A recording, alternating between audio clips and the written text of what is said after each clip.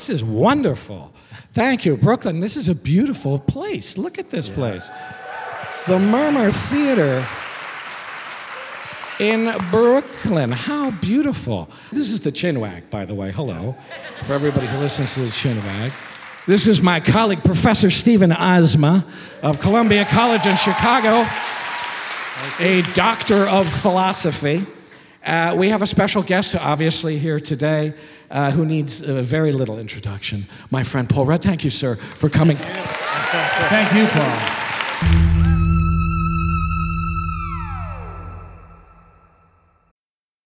Steve, let me ask you a personal question. Okay. Do you have a mother, Steve? I do indeed. Fantastic. Don't we all? Yeah, well, yes, we all do, but I'm sure you're a good son and you love your mother, don't you, Steve? The best. I'm like legendary. Very good. Very good. Well, I got a tip for you. You can really win Mother's Day. Win your mother over on Mother's Day. Cement your reputation as this really good son. Give your mom an Aura digital picture frame. Have you heard of these things, Steve? Yes, I have. They're loaded up with decades of photos. You can just like hook them up to the phone and then you get the photos running through it, kind of scrolling through it. You seen these things? Yeah, they're great. They're really cool. Yeah, and you can get everything, and pictures of your mom, pictures of whoever, your family, your brothers, all these things. They're a wonderful item. And right now, Aura has a great deal for Mother's Day. Listeners can save on the perfect gift by visiting auraframes.com to get $30 off plus free shipping on their best-selling frame. That's auraframes.com. Use code word ChinwagPod at checkout to save. Terms and conditions apply. This is Paul Giamatti speaking. And this is Stephen Asma, and this episode of Chinwag is sponsored by BetterHelp. It is indeed, Steve. Let me ask you a blunt question. Do you ever feel stuck, Steve? I'm serious. Do you ever feel kind of stuck in the mud? Every day, my friend. Yeah. Every damn day. And then what happens is you get overwhelmed because you're kind of stuck, right? True. As I get older, and I am getting older, folks, I may not look it. You may think, oh, he's like Dorian Gray. He's going backwards. Yeah, wow.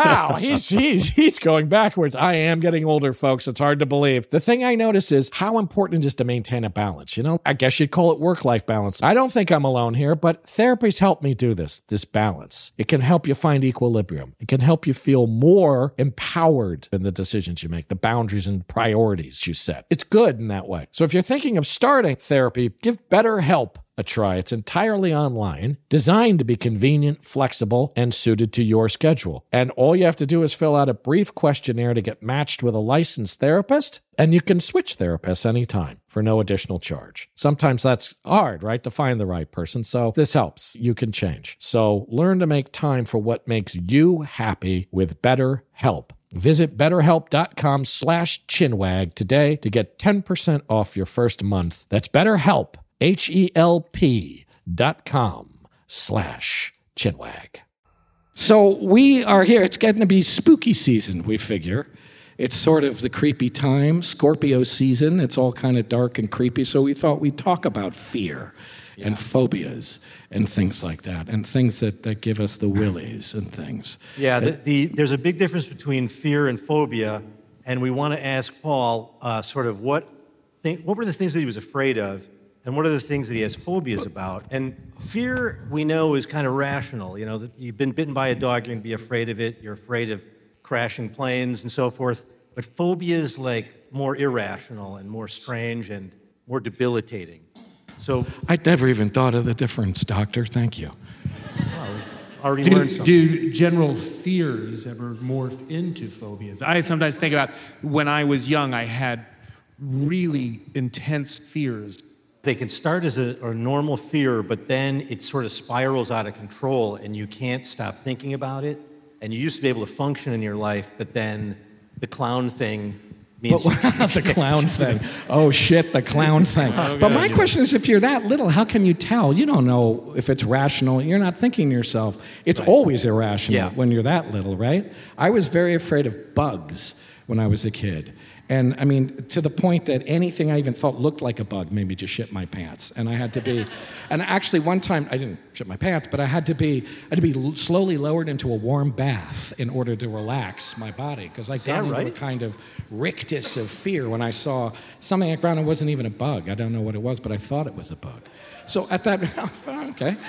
But at that point, you don't know. I mean, at that point, it's always irrational, kind of, when you're that level. Yeah, the first two dreams I think I can never really remember. My first memories of nightmares, one involved somebody like a skeleton kind of thing. It was very, very tall. Right. That was hanging at the edge of my bed, which sounds scary as I describe it. Yeah. And then the other one I had was I was at a grocery store and my mom was buying a carton of eggs, or there was a carton of eggs going through the aisle, and I knew that I couldn't turn the carton of eggs over because on the underside was Frankenstein's face. On the underside of the carton of eggs? Carton of eggs. So I was like, I'm not touching it. Was this a recurring nightmare? That was not a recurring nightmare. I did have a recurring nightmare. The recurring nightmare always happened in a grocery store, actually. Interesting. And I understand why I had that recurring nightmare, which was when I was in first grade. I was invited to a birthday party. This kid, Curtis, and his mom took all the boys from the class to a park, and we were all playing, and I was like, they had an old caboose, like a train I'm playing on. I was looking around, I'm like, where is everybody from the party, all my friends? And I realized like no one was there. Oh, wow. And I don't know anybody. And then I started crying. Yeah. And some nice woman came over to me and said, is everything okay? I said, I was at a birthday party and everyone left. And so she was able to, she called my mom. My mom then called the woman who was having the birthday party for Curtis's mom, who realized they just left me there. And so she came back, picked me up, and Dad came back. They took me back to the party, and I got to have cake. And I was like, okay, I'm okay. And all the kids were like, how are you doing? That's insane. And then that night at about 3 a.m, I woke up panicked, crying that I had been left at a park. And my mom called Curtis's mom at 3 a.m, and she said, I just want you to know that it's my son just woke up crying, and because he had a dream that he was left in a park, and I just want you to know we obviously woke up. So every time he wakes up crying from this dream, I'm going to call you and let you know because you made this happen. And she did that. That's my mom in a nutshell. But I used to have a dream then where I would go to the grocery store with my mom, and I always got left there. And I would see her. I remember looking out the window and seeing the car drive away, and I'm like, great, now I'm going to have to sleep at the grocery store. Wow, that's intense. That was a recurring dream. That's intense. Why the grocery store? I wonder. It's when you're 5, your world is the grocery store. I mean, there's that many other that's places. what I mean. Everything can be menacing. Even the grocery store can be menacing. But I had, around that time, I had fears that were so intense that in my room, I mean, I think the first kind of incarnation of it is I had 2 paintings on my wall. They were black velvet paintings. Really? Yeah. How old are you? They weren't super high quality paintings. I would think not. One was of Charlie Brown and one was of Snoopy. And the one of Snoopy was okay because it looked like Snoopy. Oh no! But the one of Charlie Brown didn't really look like Charlie Brown. Just like mutant Charlie Brown. Yeah, and I found that terrifying. So that first thing was like, you got to take the picture of Charlie Brown out of my room. Give it to my sister, put that one in her room. She's 3, she won't care. And it's like, I know we're splitting them up, Snoopy and Charlie Brown. But then eventually that was like, okay, now you got to get rid of Snoopy. Now you got to get rid of the desk that's in the corner of my room because it's making weird shadows. And then it turned into a phase where I had to have every single thing out of my room, and I only had a bed. Everything was empty, Really? just empty. It was like a cell. and And that was better. Yeah. and then it started me on a tear, truly a tear of really intense fears. And I think that, you talked about the clown fear. Did you have that as a child? I had a clown fear. I think I had a fear of toys and just things that didn't look right. It's the uncanny thing. It's like Uncanny. that thing of Charlie Brown. It didn't What's look that? like Yeah, totally looked that's like uncanny. Charlie Brown. And I loved the movie Close Encounters of the Third Kind. Yeah. And I mean, I really loved it. And I was a little freaked out, but I was okay at the end with the the guy that comes in. And it was because it's like I could tell it was a Guy in a- it was like right, it wasn't real. electric and Yeah. But all of the little Martians that came out, Yeah. and they were all in shadow. Yeah. I thought that was a little unsettling. Yeah. I had a book that had about Close Encounters, and it had pictures. You could see what all the other ones looked like. Weird. Oh, up close. But up a little closer, a little bit in more detail, and they were just terrible costumes. Yeah. Of like kids in these things, Right. but the eyes were sewn on, and that Did that freak you out more? really freaked me Right, out. yeah. I got very scared Yeah. about that. Yes.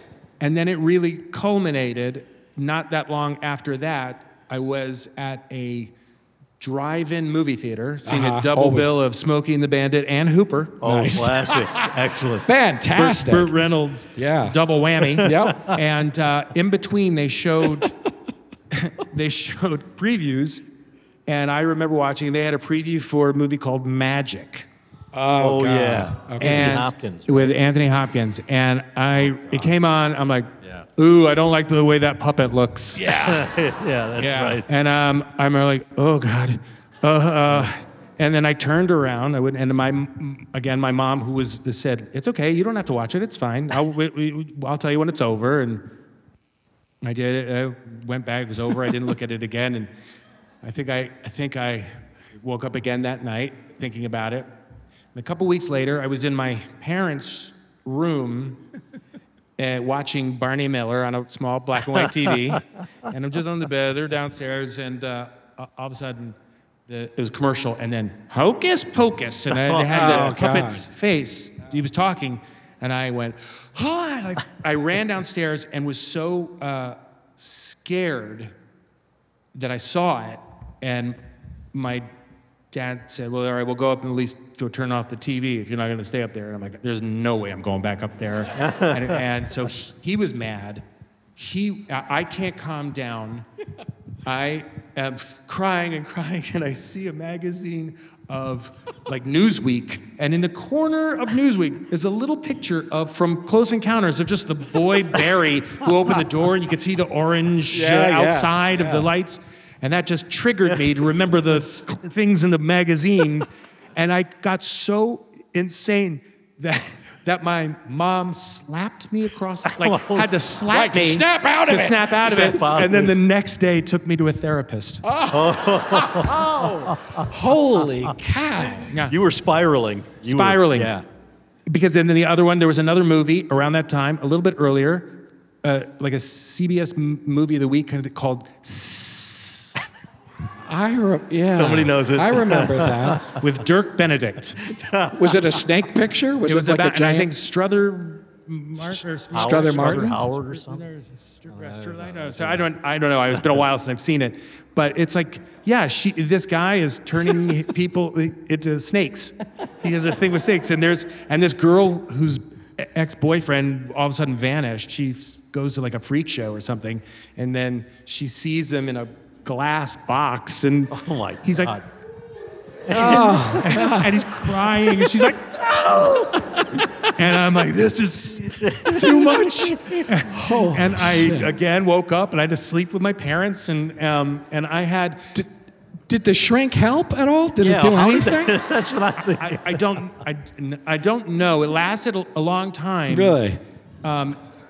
Because then it turned into like diseases and like Germs and stuff? Were you like a germaphobe as a child? Not so much germs, but like deformity, things Oh, in the yeah, faces, sure, and yeah. things that don't look right. Yeah. The puppet didn't look right. There was something. Yes. I got very, very Yes. scared by this stuff. There's a kind of therapy that psychologists will do which is a kind of exposure therapy when you're like afraid where like you this. sort of like, You just give little doses, but you were so bound up with all these different, like if it's tarantulas or spiders, you can just show somebody a spider across the room for 5 minutes and you come back next week. Yeah. But you had a lot going on there. Well, it's interesting. Like there's the exposure therapy is fascinating because, like, what do you do with the clown phobia Right. if it's exposure therapy? Yeah, I you guess- lock somebody in a room with like 3 clowns for 8 hours, and you just One fucking balloon, you shove 2 them in a clown car, and that's it. They just let them get driven off. There is something. There must is be something some way you that, deal with that kind it. of draws you to it. You know, I would. Draws you to the thing you're We had afraid of. HBO. Like I loved Close Encounters, Yeah. but I'm like, I don't want to deal with those things. But like we'd have HBO, and it's like, okay, Magic might be might be a movie this month, and the guide would show up, and I would always like look to see in the contents. And I would never, like page 13, I'll never turn to that. Yeah. But you I couldn't won't- look I away, won't- yeah. But I would always kind of be drawn to it. Yeah. But I would never look through it. You're reminding me of something that I have not thought of in ages because of that weird sort of thing. I Dream of Jeannie, the show I Dream of Jeannie. You ever had that kind of animated, the beginning where she was all kind of like dancing around? She comes out of the bottle and everything. She would get sucked back into the bottle at the end. And she would kind of go, and she would kind of get like sucked into the bottle. It scared the shit out of me when she would get sucked into the bottle. And but I would wait for it every time, just like any second she's gonna get sucked back into the bottle. And it was fucking terrifying to me. But I couldn't not watch it. I had to watch. Also, I loved I Dream of Jeannie. I mean, you know, it was fantastic. But I would wait for that moment because it scared the crap out of me. But I don't know what was scaring me because she looked distorted, because she was getting like. There's an experiment that Darwin did in the monkey house. Follow me on this. He basically brought like a fake snake in a bag, and he would put it in the monkey house in the zoo. And the monkeys are terrified. They would go and they would look, and then they would run away. But then they would slowly all come back and keep looking and then running away. So there is something like you're repulsed by it and afraid, but you're also attracted to it. That's it seems to be fascinating. part of the. Do you think it just stems with a desire to conquer our fears? It might be. Yeah, I don't think anyone knows exactly. Or but is it like releasing something chemical in our brains that we kind of it's like? a thrill ride for the brain. Yeah. Like it basically releases all this. There's a woman who has no fear in California. They call her SM by her initials, and she has damage to her amygdala. And you can take her to a haunted house, and she gets aroused. Aroused. Oh, is the whoa, wrong- wait, hold whoa, on. whoa, whoa. That's the wrong word. She gets excited, Or the wrong haunted house? but she's not afraid. She's excited, but she's not afraid. So there must be something in the brain that like is both drawing you to it and also making you think like this could kill you, be aware of it, and that it's adaptive so you survive better. Like this shit can, if you err on the side of fear, you're gonna live longer. And so guess that's that's- maybe yeah. evolved that way. She has no fear of anything. Like you just nothing. Yeah, she would like walk down alleys and get, like in all kinds of trouble because she has no sense that this is gonna be dangerous. That's so weird. I'm always like heights. I recently just went up. I had to go up. We were in Italy and we went up in a tower to go look at the top of it. And my girlfriend was getting freaked out. And I thought, is there anybody who is really completely okay? I mean, it seems like it's a very small number of people who are generally not afraid of heights, because I feel like everybody's a little afraid of them, right? I mean, like, who's okay with sharks, really? Like a small group of people are okay with sharks. You know, it's not like everybody's okay with it. It's strange. How are some people not? I don't get it. You know, did you see that movie Free Solo? No, I haven't, but that's the guy who can climb those So fucking Alex things. Honnold has, I thought the most interesting part of that film was when they were looking at the study of his brain. Yeah. He's doing things that no one would ever do, and you think it's so terrifying, but the part of his brain that would light up, that would give him kind of pleasure or feeling, is kind of in these most... pleasure from those moments of hanging the most there. treacherous, yeah, it's like you feel calm. Or like those guys that do the cave diving, that save those kids. Yes. Like those, that they study their brains, and then, They get a charge from it. 99% of the population would panic in a certain Totally. situation is the one part where they actually calm down, where they feel not scared. It's neurodiversity, I think. It's just different kinds of brains. I think that's right. Well, I'm not. I'm like the opposite of whatever claustrophobic is. I'm claustrophilic. Like I like it. I You like being, tight Just shut spaces? me in the closet. I'm fine. Turn the lights out. I'm good. I'll be in the closet. It's like, I kind of like being in enclosed spaces. It makes me feel comfortable, and I don't. It's obviously setting off some kind of. I don't know. Is it like being swaddled like as a baby or Do something? you have one of like those that? weighted blankets that like make you feel like you're? I under- don't have the weighted blankets, but I'd like to get a weighted blanket. If anybody wants to get me a weighted blanket, either one of you guys, for the holidays, that would be nice. If somebody wants to get me a weighted, Paul, if you Now ever... I know. Christmas is right around the corner. When you need mealtime inspiration, it's worth shopping Kroger, where you'll find over 30,000 mouth-watering choices that excite your inner foodie. And no matter what tasty choice you make, you'll enjoy our everyday low prices, plus extra ways to save, like digital coupons worth over $600 each week. You can also save up to $1 off per gallon at the pump with fuel points. More savings and more inspiring flavors make shopping Kroger worth it every time. Kroger, fresh for everyone. Fuel restrictions apply. Have you ever wondered why we call French fries, or why something is the greatest thing since sliced bread? There are answers to those questions. Everything Everywhere Daily is a podcast for curious people who want to learn more about the world around them. Every day, you'll learn something new about things you never knew you didn't know. Subjects include history, science, geography, mathematics, and culture. If you're a curious person and want to learn more about the world you live in, just subscribe to Everything Everywhere Daily wherever you cast your pod.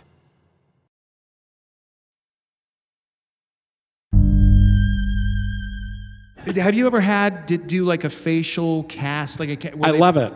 You do. I love it. When you have to get prosthetics made, I'm like, they're just like, they're just slapping that stuff on. They stick straws up your nose, and I get relaxed. I get incredibly relaxed. So and I fall interesting. asleep. And most people do not like that. I know. I never imagined really myself to be claustrophobic per se, but I got that thing. What they do is they put kind of plaster on your head and you cover your eyes, and it gets heavier and heavier, and you have to stay there for 30 minutes, and you have a straw so you can breathe, and as it kind of compresses, It it's like- warms up. It gets hotter too as it Wait, what as it movie? dries. What movie was this for you guys? I had to do it for a movie called The Shape of Things. Shape of Things. And so the cast for my face, it was like, I just want to rip it off. I just want to take this off. And did you like wearing them, or did you not like wearing them? Well, I mean, they were just like pieces. Yeah. So I had that no can problem feel with that. weird But sometimes. it isn't putting the pieces on or even wearing that. It's just The molding. it's putting the cast on your head. Yeah. I had to do it for a Planet of the Apes movie. Planet of the Apes. Planet of the Apes. My whole body was basically done. My feet, my hands, my shoulders, my head, and You were stuff. an orangutan or a... I was an orangutan, yes. Sadly, I was an orangutan. I really wanted, this is a little Hollywood story here. When they first came to me with this job, I remember my agents were like, do you really want to have your face covered like that? People can't see your face. Maybe we should tell them you want to be a human being. And I was like, if you tell these fucking people I want to be a human being in the Planet of the Apes, I'll fire all of you. I was like, who wants to be the human being? Who wants to be Charlton Heston? Nobody wants. Who wants to be the human? But I was supposed to be an albino gorilla, but for some reason that didn't work out, and I had to be an orangutan, which was okay, you know. And they were like, your face actually suits an orangutan more. And I was like, thank you very much. But, and it was okay. And I was the comic orangutan, so that was okay. I got to do the But I loved wearing them, actually. I never wanted to take them off. I was like, there's those days you get called in and they put you in all that shit and they don't use you. I was happy as a clam. I didn't give a shit. I just wanted to stay in this stuff. I was like, can I stay in it all the time? But what's interesting is it's kind of exhausting to wear. It's tiring, actually. It's like you feel it on your face and stuff like that. Well, it's interesting you said the swaddling or the compression. Yeah. I just thought of this thing that when I think I was in my third or fourth grade, I was riding my bike. I went over to my friend's house to see if he was just there to kind of if he was around, he wanted to play, and I rode my bike to his house. And he wasn't there, but his little brother, Trayman, was in the Trayman? Trayman Stampley. Sam Stampley was gone, but his little brother, Trayman Stampley, who was about this big, was at home. And so I'm like, how's it going, Trayman? He's like, it's good. Like, what are you doing? Nothing? You want to play? Okay. what should we do? He goes, you want to do this? And they had a couch, like a pull-out couch, like a sofa couch. And he goes, sometimes it's fun to get in and then fold up the couch and then put the couch back in. No. You want to do it? And I said, okay. So I got in the bed and he folded it up and he put it in and I'm like, Mom. and I'm smushed and it's like really hard to breathe. I said, okay, now, okay, take me out now. And he goes, I can't. Stuck. Because he was super small. And he goes, I can't, it's too heavy. And I'm like, well, How old were you? I was probably in like third grade. Okay. Old enough to like know better to get into a sofa bed with only Trayman Stampley in the garage. And so he goes, I go, get somebody. He goes, I'm the only one home. Because it's just me. I'm like, go get a neighbor. So he goes out, he's like trying to knock on doors. Meanwhile, I'm like, there's a little crack of air in the corner, and I'm going, That's true. Could you breathe? I'm trying to get my mouth to the thing, and I'm in it for like 5 minutes. Trayman's not coming back. He can't find it, and he comes back. He's like, nobody's next door. And now I was starting to realize, I don't like this, Trayman. Yeah, Trayman. What is your mom? What's your mom? He goes, my mom is home, but she's sleeping. Oh. And I said, go wake her up. And he said, she told me not to wake her up. I'm like, Trayman, go wake her up. She's going to get mad. Like, wake her up. So he goes up, and then I'm waiting there for another 30 seconds, and all of a sudden, whoosh, flew out of the thing, and Trayman's mom opened it and started screaming at him. She goes, I have told you so many times, Trayman, that apparently he'd done that before. Not to do it. And Unbelievable. and maybe that started my fear of being close. Maybe 'cause that I don't kind like of the fear. mask. Yeah, I wonder if it has that kind of starting point, some of those things like that, if it's just that kind of shit. It's astonishing we're not dead with all the things all the crazy shit that happens. It absolutely is. Absolutely crazy. No, I remember actually rappelling off the back of a football stadium because in the middle of the night, high as a kite, because my friend said, this is going to be fun. This is going to be awesome. Rappelling off the back of a football stadium? Yeah, and I had Why? never rappelled before. He's like, just hold the rope here. It'll be fun. Oh, I know. I had somebody do that to me. I had somebody, I was in college, they were like, we're going to go out with the rock climbing club. You want to come? And I was like, yeah, sure. And I've never climbed anything in my life. I mean, it's like, and so we went out and did this sort of easy little climb, and then easy enough. I was like, okay, I can make it up there like this. And I got to the top, and then they were like, now you got to rappel. Now you have to, and I was like, what does that mean, rappelling? And they're like, you just kind of run the thing up between your legs. I'm like, the rope goes between my legs. And they're like, now you just lean out. And I was like, fuck this, no way, I'm not doing this. And they were like, no, all you have to do is trust yourself. I was like, I do not trust myself. Yeah. You don't know me. I don't trust myself at all to let myself down easily.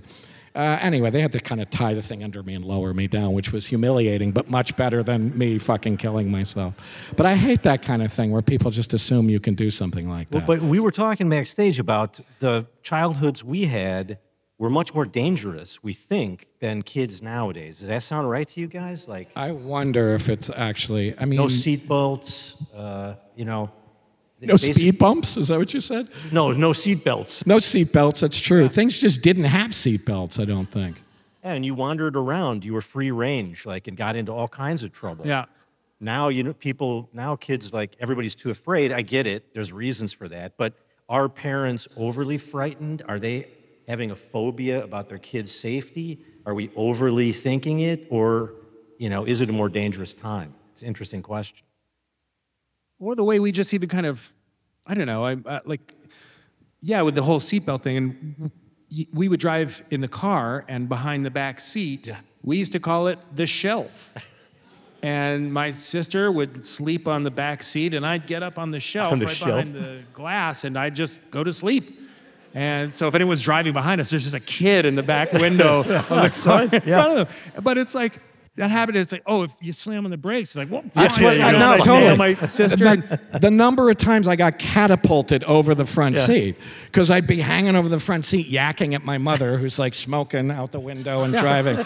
And I'm like, and she would hit the brake and I would fucking catapult over the front seat and land down in the footwell. Because, I mean, insane, the shit that would go on. Absolutely insane. So that clearly, it makes total sense that is dangerous. My parents smoking cigarettes, like windows, like Smoking, crack, all rolled up. and it's all like, okay, this isn't safe. But then I really wanted to play football, and my mom said, "No, you can't. Your bones are growing," and I was not allowed to play football. So certainly she was protective in some ways, but in other ways, it wouldn't even cross your mind that might be dangerous.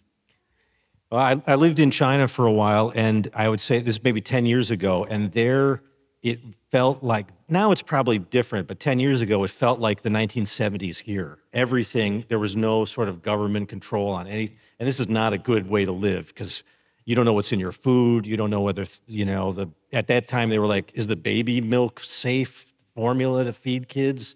So I get it, we're living in a much better and a safer world, but also my son, he's never been in a fight, and maybe that's good, but I also worry, like, maybe it's good for your character to sometimes get in a fight when you're little. Fighting. Right?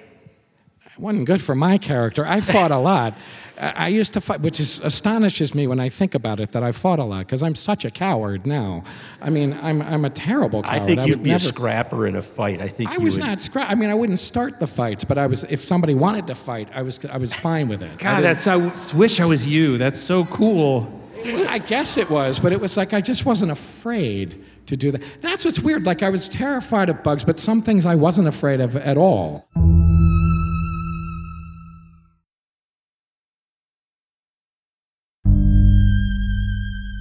Have you ever had stage fright? Or that performance anxiety when you're acting? Not. Well, I think that like the other recurring dream that I have, that I will still have, which is I think almost all actors I've talked to have had, is it's opening night, you're doing a play, and it's like, oh my God, I've never even read the script. I have to memorize the entire play. Yes. And I have an hour. Yeah. But I don't even know what. And it's gonna happen. I'm going on. Yeah. Or you get the script and it's like huge. It's endless, and you're like, there's no. How am I going to do this? And so there's like that kind of panic. Yeah. It's funny. Like when I think back, I really liked the idea of. Kind of performance, a speech class in school. I thought like, oh, that sounds fun. I loved watching stand-up comedians, and I thought, oh, that would be so fun. Yeah. And so that whole thing about public speaking didn't strike me in the same way that I think it did a lot of people. A lot of people. And I've done plays and all that, and it doesn't really bother me, but I do get nervous, obviously, before first. That's interesting. I actually don't. If I have to like get up and be like, make a toast, I'm like absolutely frozen with fear if I have to do something like that. Yeah, no, something like that. Get up and make like a little speech at the, it absolutely scares the hell out of me. But if I have to walk around dressed like an orangutan and get dropped out of a tree and shit like that, I don't have a problem with that. It's very strange, but simple things like that can absolutely terrify me. That's a universal fear. What's that? Public speaking is one of the most frightening things for human beings.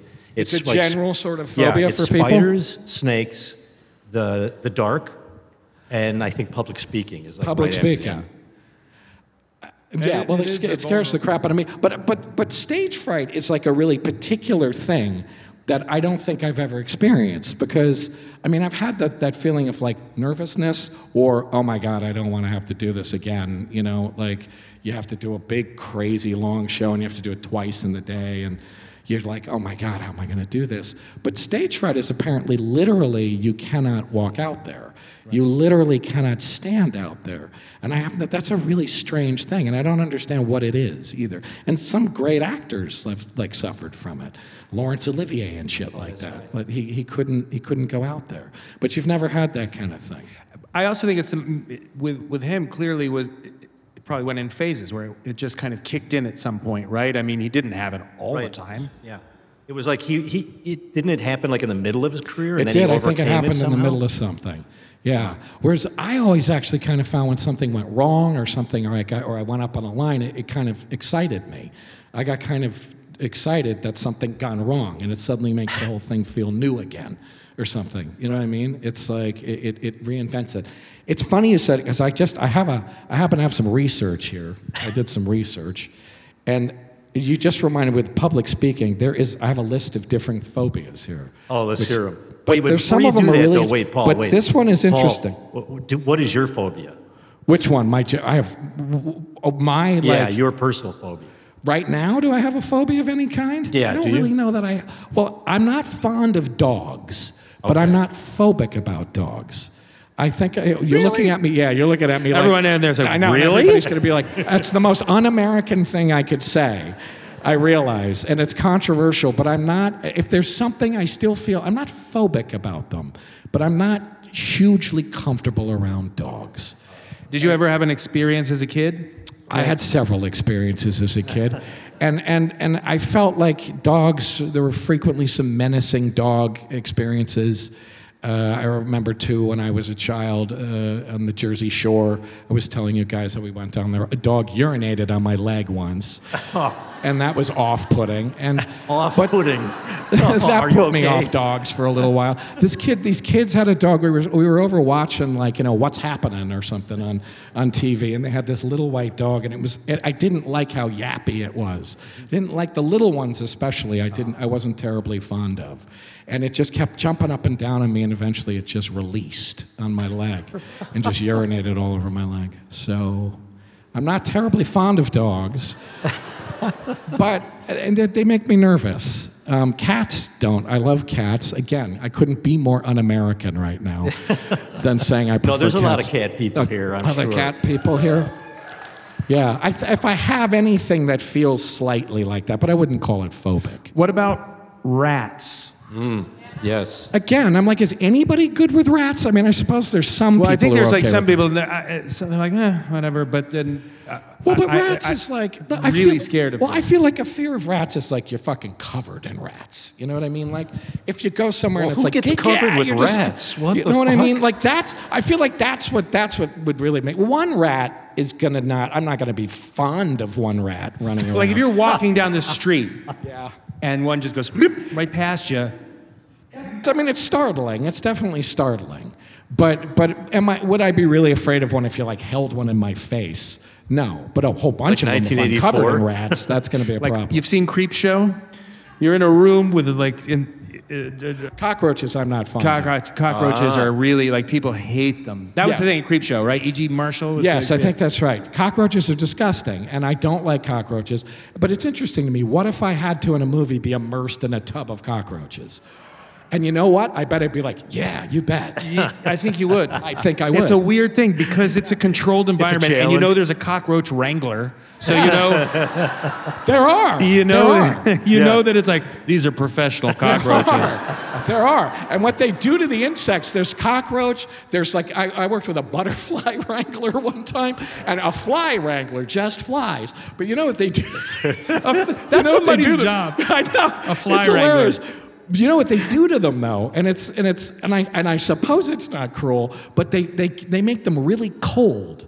So they take all the flies and they put them in That's like a unethical. little cold thing, so they get kind of dopey, so they can't fly around. And the butterfly was really like trying to fly, but it couldn't really because they kind of made it a little cold, which I don't think is cruel because it'll warm up eventually, but cockroaches, I imagine they probably get a bunch of cockroaches and put them in a freezer and then dump them all over you.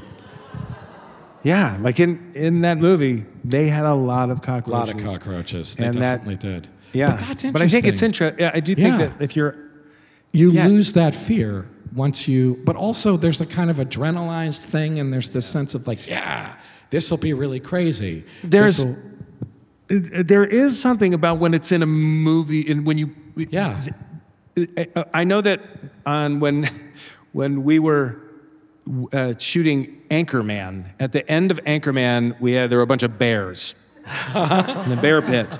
And so we were like, okay, we're going to be working with some bears. And the bear wrangler trainer said, they just had strings along the side. It's just like a string. But to the bear, that might be electrified, so they don't cross the strings. Oh. And they're very tame. Like these bears had worked in lots of movies, and more than any of us. Probably. And I remember the trainer said, like, you guys, they've been in this movie. This is like Gentle Ben, and this, and it's great. They know exactly. They're not going to cross these lines. They're sweet. They understand camera angles. Yeah, totally. And we're all like, okay. And then at the end, she goes, however, keep in mind, these are real bears. And all of a sudden, it's like, wait a minute, yeah, they are. And so we were working in the bear pit and not thinking much of anything. Like, wow, this is cool. They're bears. Like, and we obviously, they know they work on films. They get it. And there was one moment, and Christina Applegate made a move, and one went, and all the wranglers ran in, and they calmed her down, and all of a sudden, all of us shit ourselves. And then they're like, you're not working with the bears anymore. None of us got in the pit with them. And it was all of a sudden what was, this is fun, and nothing became terrifying. Yeah.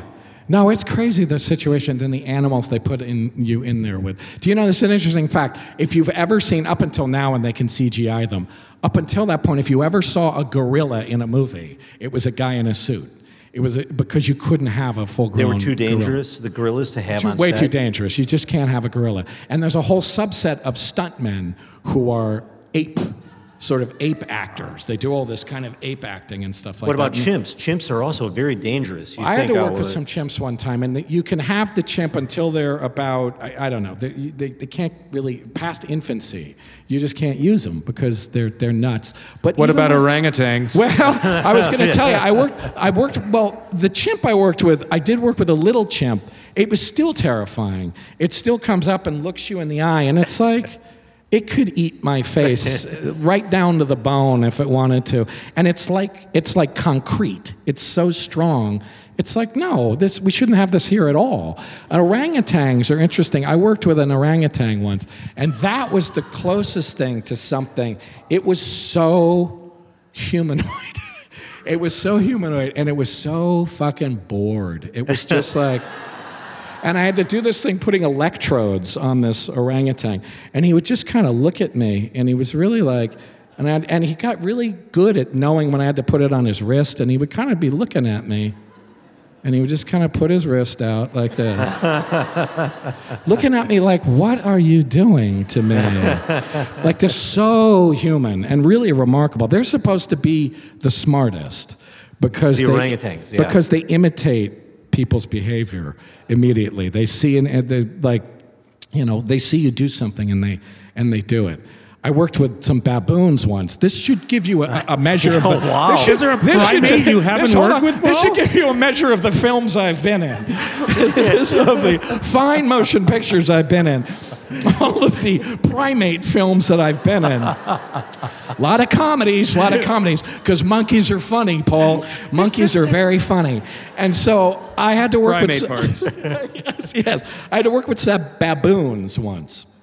And they were intense. And they had two of them, a male and a female, and the female was further away because they're scarier. They're actually more violent, and it's bigger. And that thing got loose one day, and the same thing. They were like, that's a wrap for the day, because it was somewhere in the set running around. But the other one, in this film, they had trained this monkey baboon to load and aim a pistol. Oh, my God. At me. And I remember the first time I was like, that's funny, that's amazing. You trained that baboon to load and aim a fucking pistol at me. I was like, now it knows, and it's not ever going to forget. And if it sees a bunch of bullets and a gun, it's just going to go, oh yeah, I know how to do that. I know how to do that. Where's that guy? Where's that 2-bit character actor guy? He's going to come looking for me. Someday he's going to ring my doorbell and just be out there. But I thought, that's insane that you've done that. Do they retire these chimps like on a farm somewhere, like after? That's so fucked up, and I think it's true, actually. I do think that these things retire. You know, like SAG has like a working actors home, like the actors home. It's a very, very poorly funded home for retired I do, animals. Unfortunately. Yeah. I think actually it is sort of like, and every now and then you'll read about like Cheetah, the famous monkey in the Tarzan films, has passed away. You know, because they're somewhere, they're being taken care of somewhere. I was on a plane once with Lassie. Really? I got on a plane once, and Lassie, who was flying first class, sitting on the seat. I was like, what? Whoa! And I was a kid. They're like, it's Lassie. Lassie's on this flight. Lassie. And I got to meet Lassie, and they had a card with a paw print on it. Like as an autograph. As Lassie was and so I got it. I was like, wait a minute. What was this, 1954? What were you like? What were you like, flying Pan Am to like, I mean, where the hell did you see Lassie? What the fuck has Lassie been around? What was the last time anybody saw Lassie? When I realized I'm walking down and my dad goes like, that's like the 9th Lassie. Yeah. Oh, yeah, that makes sense. Those dogs actually freak me out. Again, it's super un-American. Collies really freak me out for some reason. They're so strange looking and those kind of weird pointy faces. So Lassie makes me smart uneasy. Dogs, collies. Are they? I think they are. My grandparents According had a to collie reports. and it died, and they had it stuffed and put in the living room. The whole thing is stuffing the pet is... It's a thing. The stuffed pet thing, you wouldn't go that far? No. You No. wouldn't do that? Nobody would do Didn't that? Barbara Streisand clone her dogs? Come on, really? Yeah. Barbara Streisand cloned her dogs. A while ago, kind of before cloning became really good. She was she had part of an the in research that they team. She was like one of the first, I think, right? That's so crazy. I mean, and are they kind of? Is it really going to be the same dog? It's not really going to be the Well, same. I think dog. it looks exactly the same. That's so bizarre. I think I'd be all right with stuffing my cat and putting it on the mantelpiece. It's a beautiful cat. Well, would you clone yourself so that if you had some kind of problem, you could replace your organs with your cloned self's organs? Would I clone myself? I might clone myself. I think I'd be interested to clone myself. You mean just for parts? Yeah, exactly, for parts. I think I probably would if it would work. yourself. Yeah. I think Would so. you really? Keep it in shape, running around the track. Well, it's just kind of like hooked up in the back. You have a little room that the clone me sits in, kept in a hyperbaric chamber, so I'm cold. But you're, and wait a minute. fresh. It's Like I need a fresh. kidney or I need something. Wait a minute. Get it out of clone That's me. what I'm saying. But your clone has to grow up, right? I mean, it's not like Invasion of the Body Snatchers. Your clone just doesn't like come out fully formed and it's you, right? So what's the point to Young getting the clone? Oh, yeah, would it? Because what am I going to get, a tiny kidney? A baby, No. a baby you. Would you have a baby? You'd have one of your own baby kidneys. Exactly. That's so it's true. like You would have. I would have to wait for the clone to grow up. What would be the point to that? It wouldn't. That doesn't. There's no point to it. It's a Wouldn't you stupid like idea, to- Steve. It's a stupid idea. Cloning Okay, all yourself. right. Don't do it, Steve. Don't do Okay, it. You have to fine. wait years for the I'm kid just to grow trying up. to share a little wisdom here, but fine. Hang on. I wanted to just read some of these. I'm going back to this because I did research did and the I want to research. actually. Don't But waste the when we were research. talking about public speaking, it made me think of this, which is hippopotamonsterosesquipedaliaphobia. Holy shit. I can't believe you pronounced it. Hippopotamonsterosesquipedaliaphobia is fear of long words, which I think is essentially fear of public speaking, but it's a fear of long words, which raises the question to me is, who is the guy who thought it would be funny to make the phobia such a long word you can't pronounce it? And I'm like, is that the exposure therapy is right in the word. It's right there. I just thought that was very funny. There's a lot of weird phobias here. Emetophobia is a fear of vomiting, which apparently is very rare. And I don't know whether it's a fear of yourself vomiting or watching other people vomit or something like that. I don't know. Why, you're looking at me. You guys are both looking at me in the vomit question. We just assume you have the answers. Okay. What do you think about ghosts, Paul? Are you, do you think they're likely, they're real? What's your sense of it? I try to be. I think that I try to think rational about this. I've been asked this kind of thing before. I think that there's a lot of things we don't understand, and that energy never goes away. So if a person was here, there's still the energy from that person is still here, but I don't I've never. Like if you wake up at night and the woman in the Civil War dress comes to the foot of your bed, which has never happened to me, but I've had experiences. I've had some crazy experiences in my life. I really have. I tend to get. I think I tend to veer more scientific. More what's skeptical. the scientific Yeah. reasoning behind them? I do think there are many things in the world that we just don't understand and probably won't understand. That's our whole show, is all the shit we don't understand. Yeah. It's all the shit we don't understand. And So, but what you're kind of saying is like at some level, energy is indestructible at some level. Something always survives. There's something. well, that yes, can't and so that's true. That's obviously true. But I've had you could write down to the Ouija board thing too. I've had very strange. You've done the Ouija board thing a lot. Do you? Not a lot. But I mean, there are certain things that have happened, and there are certain things that happen to me that I just hesitate to go into because it's really crackpotty, weird stuff. But I was like, well, what's the explanation for this? Yeah. And I don't understand what the explanation could be.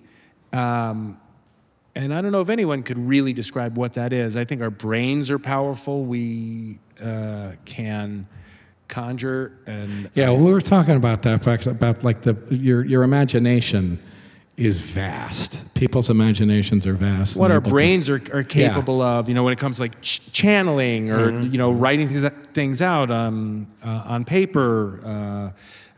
What you can convince yourself that you actually believe. I mean, it's like you can. We were talking about stage about how malleable people's minds are, how easily people can convince themselves of things or be convinced of things, is vast, infinite a power to mold people's minds. Yeah. I got very serious, Paul. This is the most serious you and I have ever been with each other. We are chin wagging. Yeah, That's it. very Serious much chin so. wag.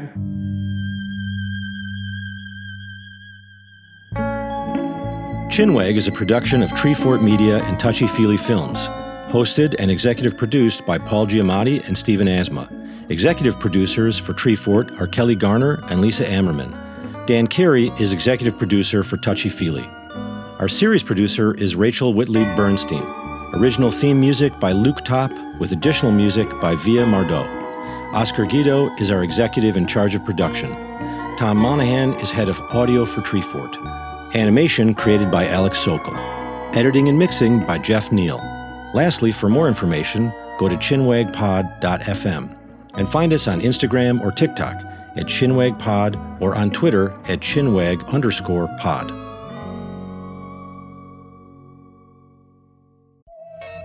Oh, my stars, Steve. My stars and stripes. We have some exciting news. Shall we tell them? We should reveal that Chinwag is hitting the road again and going on a West Coast tour. Yes, that's right. If you missed us in your fair city, truly, friends, don't fret, don't fear, don't have a panic attack. Do not panic. We will be recording live Chinwags in May in Los Angeles, Portland, and Seattle. Yes, in LA, we'll be at Dynasty Typewriter on May 14th. You can go to chinwagpod.fm/Los Angeles for tickets. And on May 16th, we're going to be in Portland at Revolution Hall.